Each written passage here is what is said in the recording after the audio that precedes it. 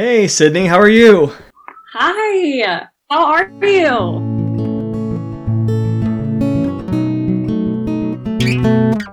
Welcome to Season 2, Episode 13 of the Chalk Dust Podcast, where teachers talk about their experiences in the classroom. Because once the dust settles, every teacher has a story to tell. This is Kirby Alexander, your host, and today I'm talking with Sydney Heckes, a teacher in Frisco, Texas. I've known Sydney since 2013 when she was a student in my introductory education class at TCU. I knew from the very start Sydney was going to be a superstar teacher, and it was so much fun watching her flourish as a student and teacher in the College of Education. She also worked for me during her master's program as a teaching assistant, and I got to serve on her committee for her final treatise project. I'm super excited to catch up with Sydney and learn more about her first few years of teaching. Let's get started. Hey, well, thanks, Sydney, for meeting with me today. It is so great to get a chance to catch up and to just see how things are going, see how teaching's going in this very unusual year, and just in general, how teaching's been going since you graduated. So thanks so much for joining me. Yeah, thank you so much for having me. I'm excited. Well, great. Well, I'm going to jump on in. First of all, just kind of fill me in on what you're doing now. Where are you teaching? What are you teaching? How long have you been teaching? Have you been at the same school since graduation? Have you changed schools? Just, all those kinds of things. Just fill me in on what's going on. Absolutely. So this is my third year teaching. I am still at the same school that I was a first year teacher at. I teach at Lebanon Trail High School in Frisco. And it's been an awesome experience. My first year, I had two preps. First of all, I'm a math teacher. I should say that. Yeah. So my first year, I taught pre-AP geometry and pre-AP algebra 2. My second year, I taught pre-AP geometry and algebra 1. And then this year, I'm on those two same contents. So it's been a really good experience. We have great teachers at Lebanon Trail, great administration. So I've been blessed to stay at the same school since graduation. I think that's pretty rare for a lot of teachers. So no, absolutely. Especially early career, you might get a job at a school where, you don't know much about school culture and environment, and you realize, maybe you need a better fit. And so to find a school that seems to be a really good fit for you early on that's great. Yes, definitely. And so, tell us a little bit about what led you into a career as a teacher. Is this something you chose from the beginning, or is it something that you discovered later on that you wanted to do? What's your story on getting into this career? Yeah, so both my parents are industrial engineers, so I knew I wanted to do something in like the mathematics world. I thought about accounting, I thought about being an actuary, I thought about engineering, but ultimately, like the careers just didn't seem fulfilling enough, I guess, for me. Yeah. And so when I was a senior in high school, I decided I did want to be a math teacher. So that was my initial plan going to TCU. I double majored in math and then secondary education. That BA did require a minor in a foreign language. So I had that foreign language requirement as well. So I minored in Spanish. Oh, okay. Which was a lot, but ultimately I thought my best bet was to have that teaching major, but also have the math major separate in case I wanted to do something outside of the education world. I still had that degree in mathematics. So that ended up working out really well for me. I was able to complete it in the 4 years. And then I did the accelerated master's program, where I did a master's in curriculum and instruction for math. And that was a really awesome experience because for the first time I had classes that blended math and teaching, versus like throughout my undergrad experience, it was very like, here's your math class, here's your education class, so the master's was super helpful to kind of blend those. And then, so I started my first year in that 9th, 10th grade math, and I've been there since. Oh, that's awesome. And, one thing that I think is a little different about maybe math and science that you don't see in some of the other content areas is that each class you could teach might be very different from the other classes you're teaching. Like with history and social studies and geography, there's a lot of kind of carryover.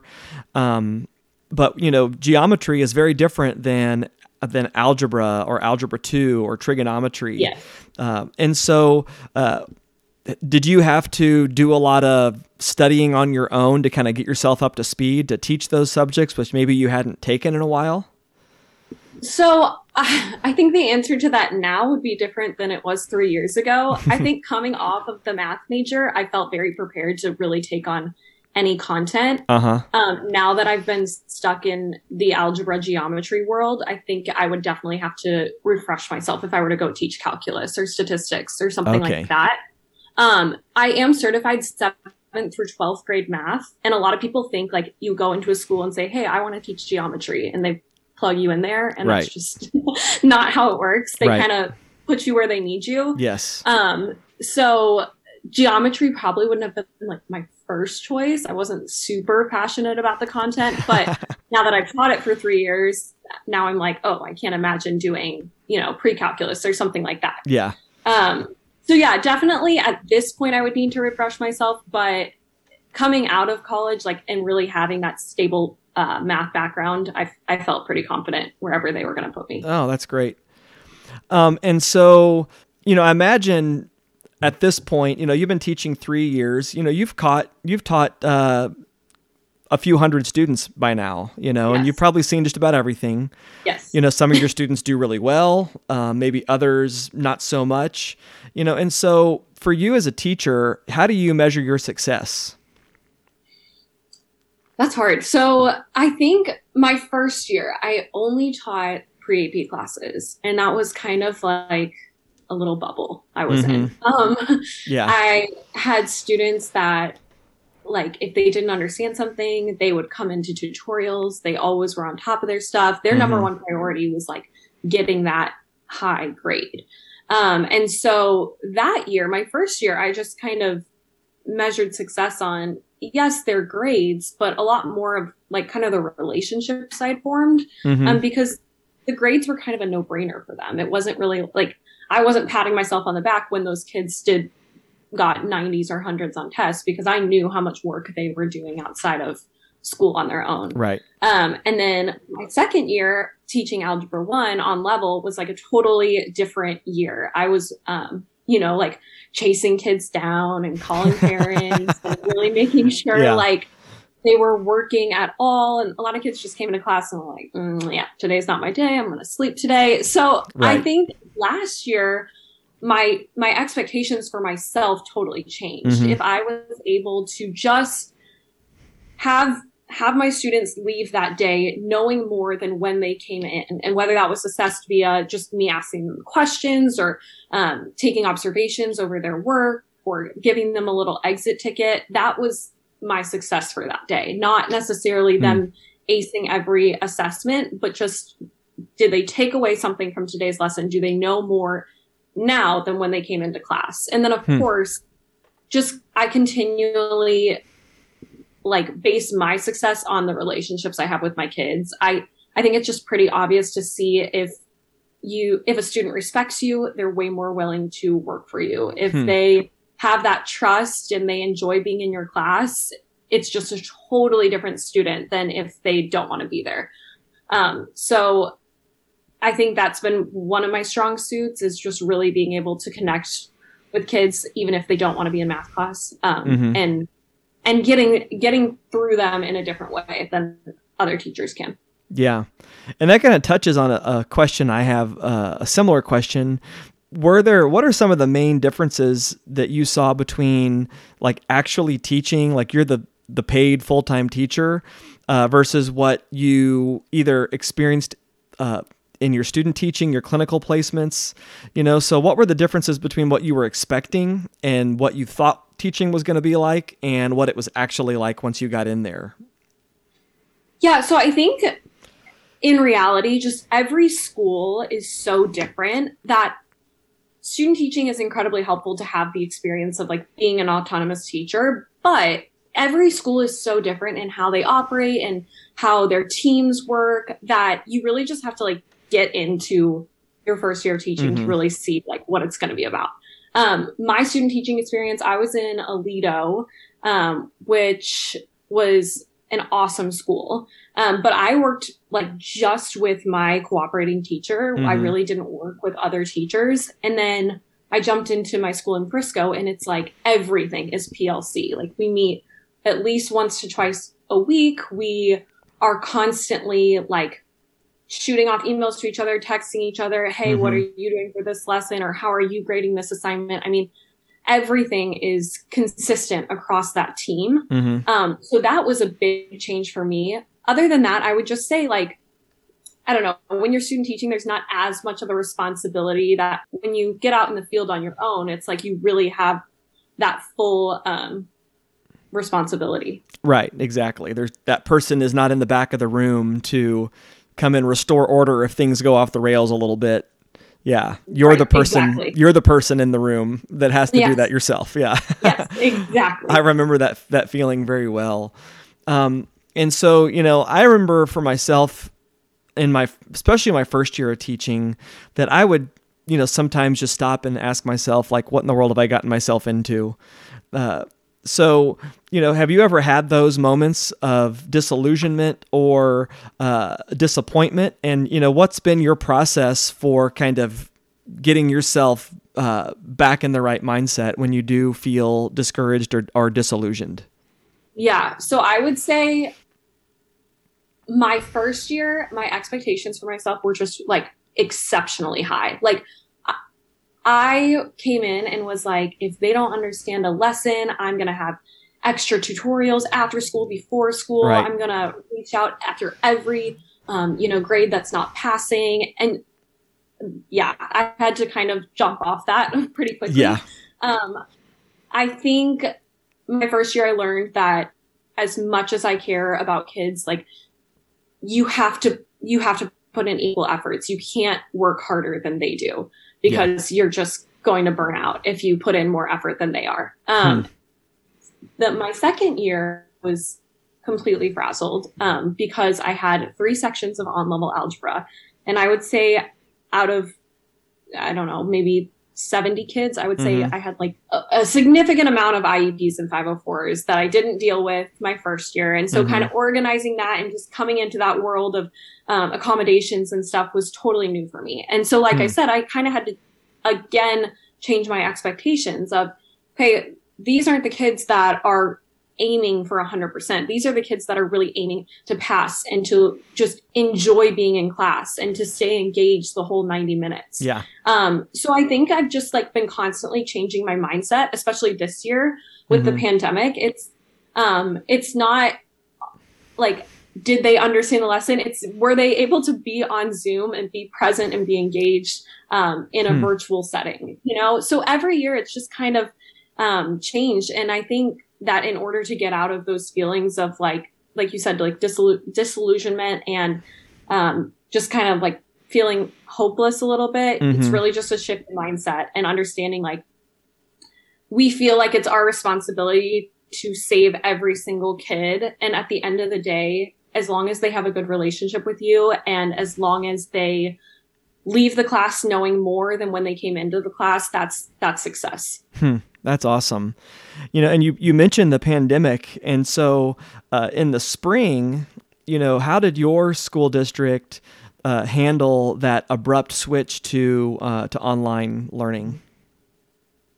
So our school was actually really on top of it. They, our district, I should say, they took that spring break week and really planned so that the Monday we came back from spring break, all teachers were responsible for kind of quickly adjusting to the district's template for online learning. And by Monday at 3:00 that day, I think it was like March 16th or 17th, by 3:00, teachers were responsible for sending out an email to students and parents saying, here's the new format, here's what's going to be taking place.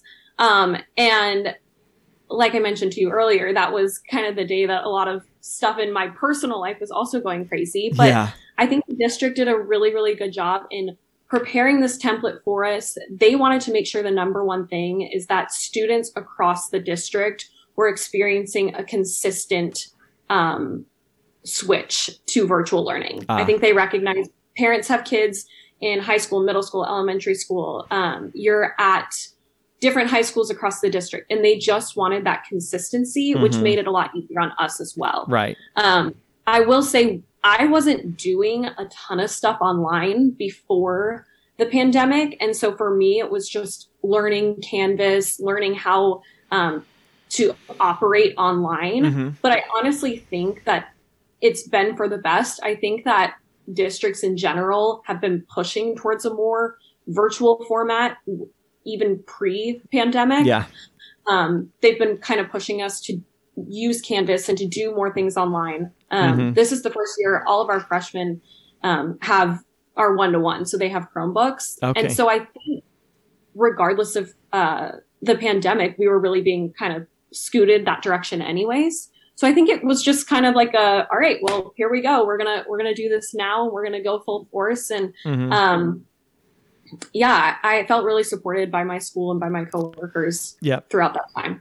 That's great. And did you, you may have mentioned this and I missed it, but did you mostly teach synchronously, like through Zoom with all your students logged in, or were you like just posting things like either videos or assignments for them to complete on their own time schedule?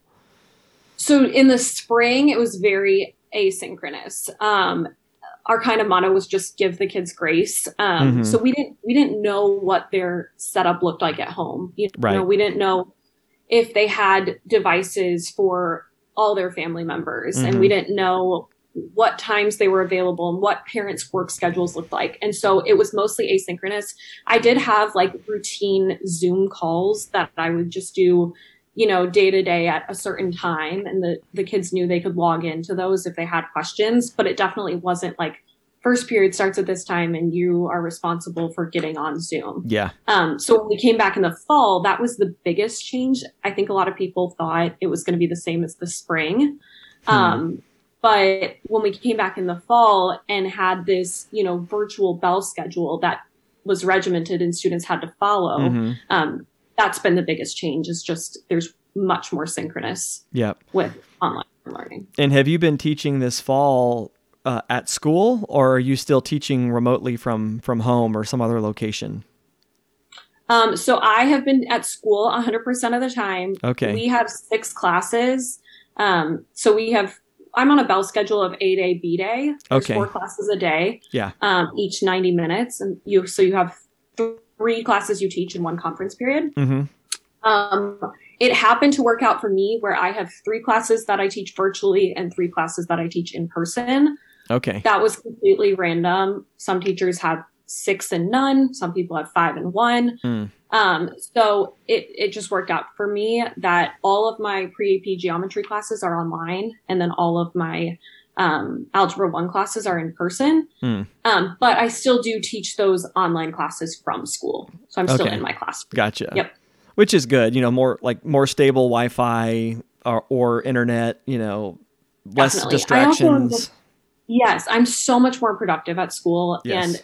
And it's just so nice to like really, I think the biggest thing is just like be with coworkers and be around other people, so that you're like continuously learning and able to help each other, because from home it's just so much more difficult. Yeah, no, I totally agree. Yeah, I'm the same way. I go into work every day, except this week, of course, because, you know, one day people will go back and listen to this episode, and this is the week that the storm of the century hit Texas, and we're still under, like 3 or 4 days later, under ice. So, but most days I go into work. So I'm going to switch gears a little bit, and you know, you've talked a lot about your teaching, your students, and I know that you know, one of the things that was difficult about the abrupt change last spring was that teachers, a lot of them felt like their students just kind of got ripped away from them. Like that life cycle of the school year where you have closure, where you have, you know, you kind of get to wrap up things, get to maybe do some fun things at the end. Like just that stuff didn't happen. The assemblies, the celebrations, those are kind of gone. And so, you know, I know that there's the relational side of teaching too. And I'm just curious, how do you think your students describe you? Oh, goodness. How do my students describe me? I thought this was I was about to talk about like a bunch of other stuff. Okay. I'll let you come back to that later. Oh, yeah. No, you're totally fine. Okay. I think they would say that my biggest thing, and I think it was Dr. Switzer actually that told me this, is he said, you need your students to know that you care more about them than you do about them learning math. And that is something that I tell my kids on the first day of every year, that I don't know you at this point, but I want you to know that I care more about you than I do about you learning math. And I think that just translates to them as, at the end of the day, do I want them to master the standards and know the TEKS? And yes, of course. Do I want them to do well on the STAR test? Yes, of course. And I really do think, especially like those core math, algebra, geometry are extremely important. But in reality, that's not always possible for every single student. And I think just relaying to them that I know your life is bigger than this class, and I know you have more than just algebra going on in your outside life is so important. And I hope that they look at me as more than just a math teacher, and more of like kind of a mentor and someone that they can go to. And I would say that's definitely been true. I've definitely been a counselor a lot more than I've been a teacher some days. Dealt with a lot of tears, a lot of just hard life things. And it truly, education has just opened my mind. I mean, I grew up in a suburb outside of Chicago and then went to TCU. And I think I was definitely in a bubble, and education has just really showed me that, wow, there's a lot going on in a lot of people's lives. And sometimes they just need someone to be there for them. So I think from a teaching perspective, I would hope my kids would say that, yes, I am good at teaching math and I understand the content, but I really do care for them, and that they can see that. That's awesome. And now I'll go back to the thing I think you were going to answer is, when you were kind of taken away from your students, how did you maintain that connection with the students, knowing that, you may not see them the rest of the year and you weren't in the room with them anymore? Right. Yeah. And so that's the thing where I was talking about, just give them grace. It's really hard because I didn't know what a lot of their home situations looked like, and I didn't know their availability to communicate. And so it was really just reaching out consistently on Canvas, sending message, even if they weren't responding, keeping that open Zoom tutorial time for anyone to just log in. And most of the time, those tutorials weren't focused on, like, we rarely talked about math. It was more just like, how's life going? And how are you doing? And what are you doing to keep yourself busy? And things like that. So I think that was a big thing, just being available. Because I think some people just kind of checked out and were like, yeah, not doing this anymore, done with school. So that was the biggest thing. I also, last year was our first graduating class from Lebanon Trail. So we opened in 2016. So 2020 was going to be our first graduation, our first prom, our first, like a lot of senior events. And I'm also the sponsor for the student council, which is responsible for a lot of that. And so that was a huge thing too, just working with those seniors in student council and kind of help. They were mourning, their senior year. Like this is, they started as freshmen, the only class in the whole school. And they had been looking forward to April and May of 2020 for a long time. And so really getting on Zoom with them and talking them through that. And just, it was really heartbreaking to see kind of all these things that they had been looking forward to kind of taken away. So we've been working with those kids. It seems like this year, we're trying to make prom and things like that happen, but we're still in the midst of all this craziness. So I know. Yeah, that would be really tough, because think about how rare of an experience it is to be a student that's going to be in the first class that goes all the way through a high school. I mean, that hardly ever happens. I mean, to most of us, that never happens. And then to not be able to have prom and graduation and those other final, if you're an athlete, you miss that season, that final, it might be the last chance you get to play that sport. Yeah. Yeah, that's really tough. Yeah, and I think they were looking forward to just being the first of a lot of traditions and kind of setting those traditions. Yeah. And so that didn't necessarily happen in 2020. I mean, they'll forever be known as, our first graduating class that didn't actually they graduated. We actually had a graduation ceremony. Oh, yeah. Everything was kind of just changed by the pandemic. Yeah, exactly. I know that some schools in Fort Worth, they had their graduation at the football field, and they would have people like families literally sitting all over the football field, spread out. Yep. I knew some did drive-by graduations where they, drove by in the family car, and So we were at Toyota Stadium actually in Frisco, which was really big, and so everyone was able to spread out. And obviously, it was optional, but a lot of students went, and I think it was just really nice for them to have that opportunity to walk across the state. Oh yeah, for sure. So, on a different note, if you had one piece of advice to give a new teacher, like either someone who is currently studying to be a teacher or they're about to graduate and enter the teaching profession, what's your piece of advice to that person? So I think the first thing is don't set too high of standards for yourself, because I think, I don't know if this is true of all teachers, but like before going into education, I would watch movies like Freedom Writers and things like that. And just, I was ready to be that teacher that was just going to completely change the world. Right. And I just had this envision of myself. And then, you have those days where you're like, hey, everyone, and they don't even say hi back, you know? So it's like, you have to come in knowing like, these are at the end of the day, adolescents, kids, and you have to give them grace, and you have to give yourself a lot of grace. And so I would say kind of don't set too high of standards, and make sure, like I said, that those kids know how much you care about them. Don't get too caught up in the, in the formative assessments and summative assessments and all these things. Don't get too caught up in the crazy paperwork, and just at the end of the day, know that if you do have a strong relationship, the rest will kind of, follow through. Yeah. I think definitely rely on your PLC, your team, especially that first year, to kind of guide you through a lot of just challenges. I was asking questions all the time. And I think that's admired for like a first year teacher, to just be asking lots of different things. I would say definitely rely on administration too, and for that support. But just go in with an open mind and open perspective. Know that you're probably going to make more mistakes than you can count, but you're still doing a really, really good thing, and you're doing a better job than you probably think you are. Yeah, that's great.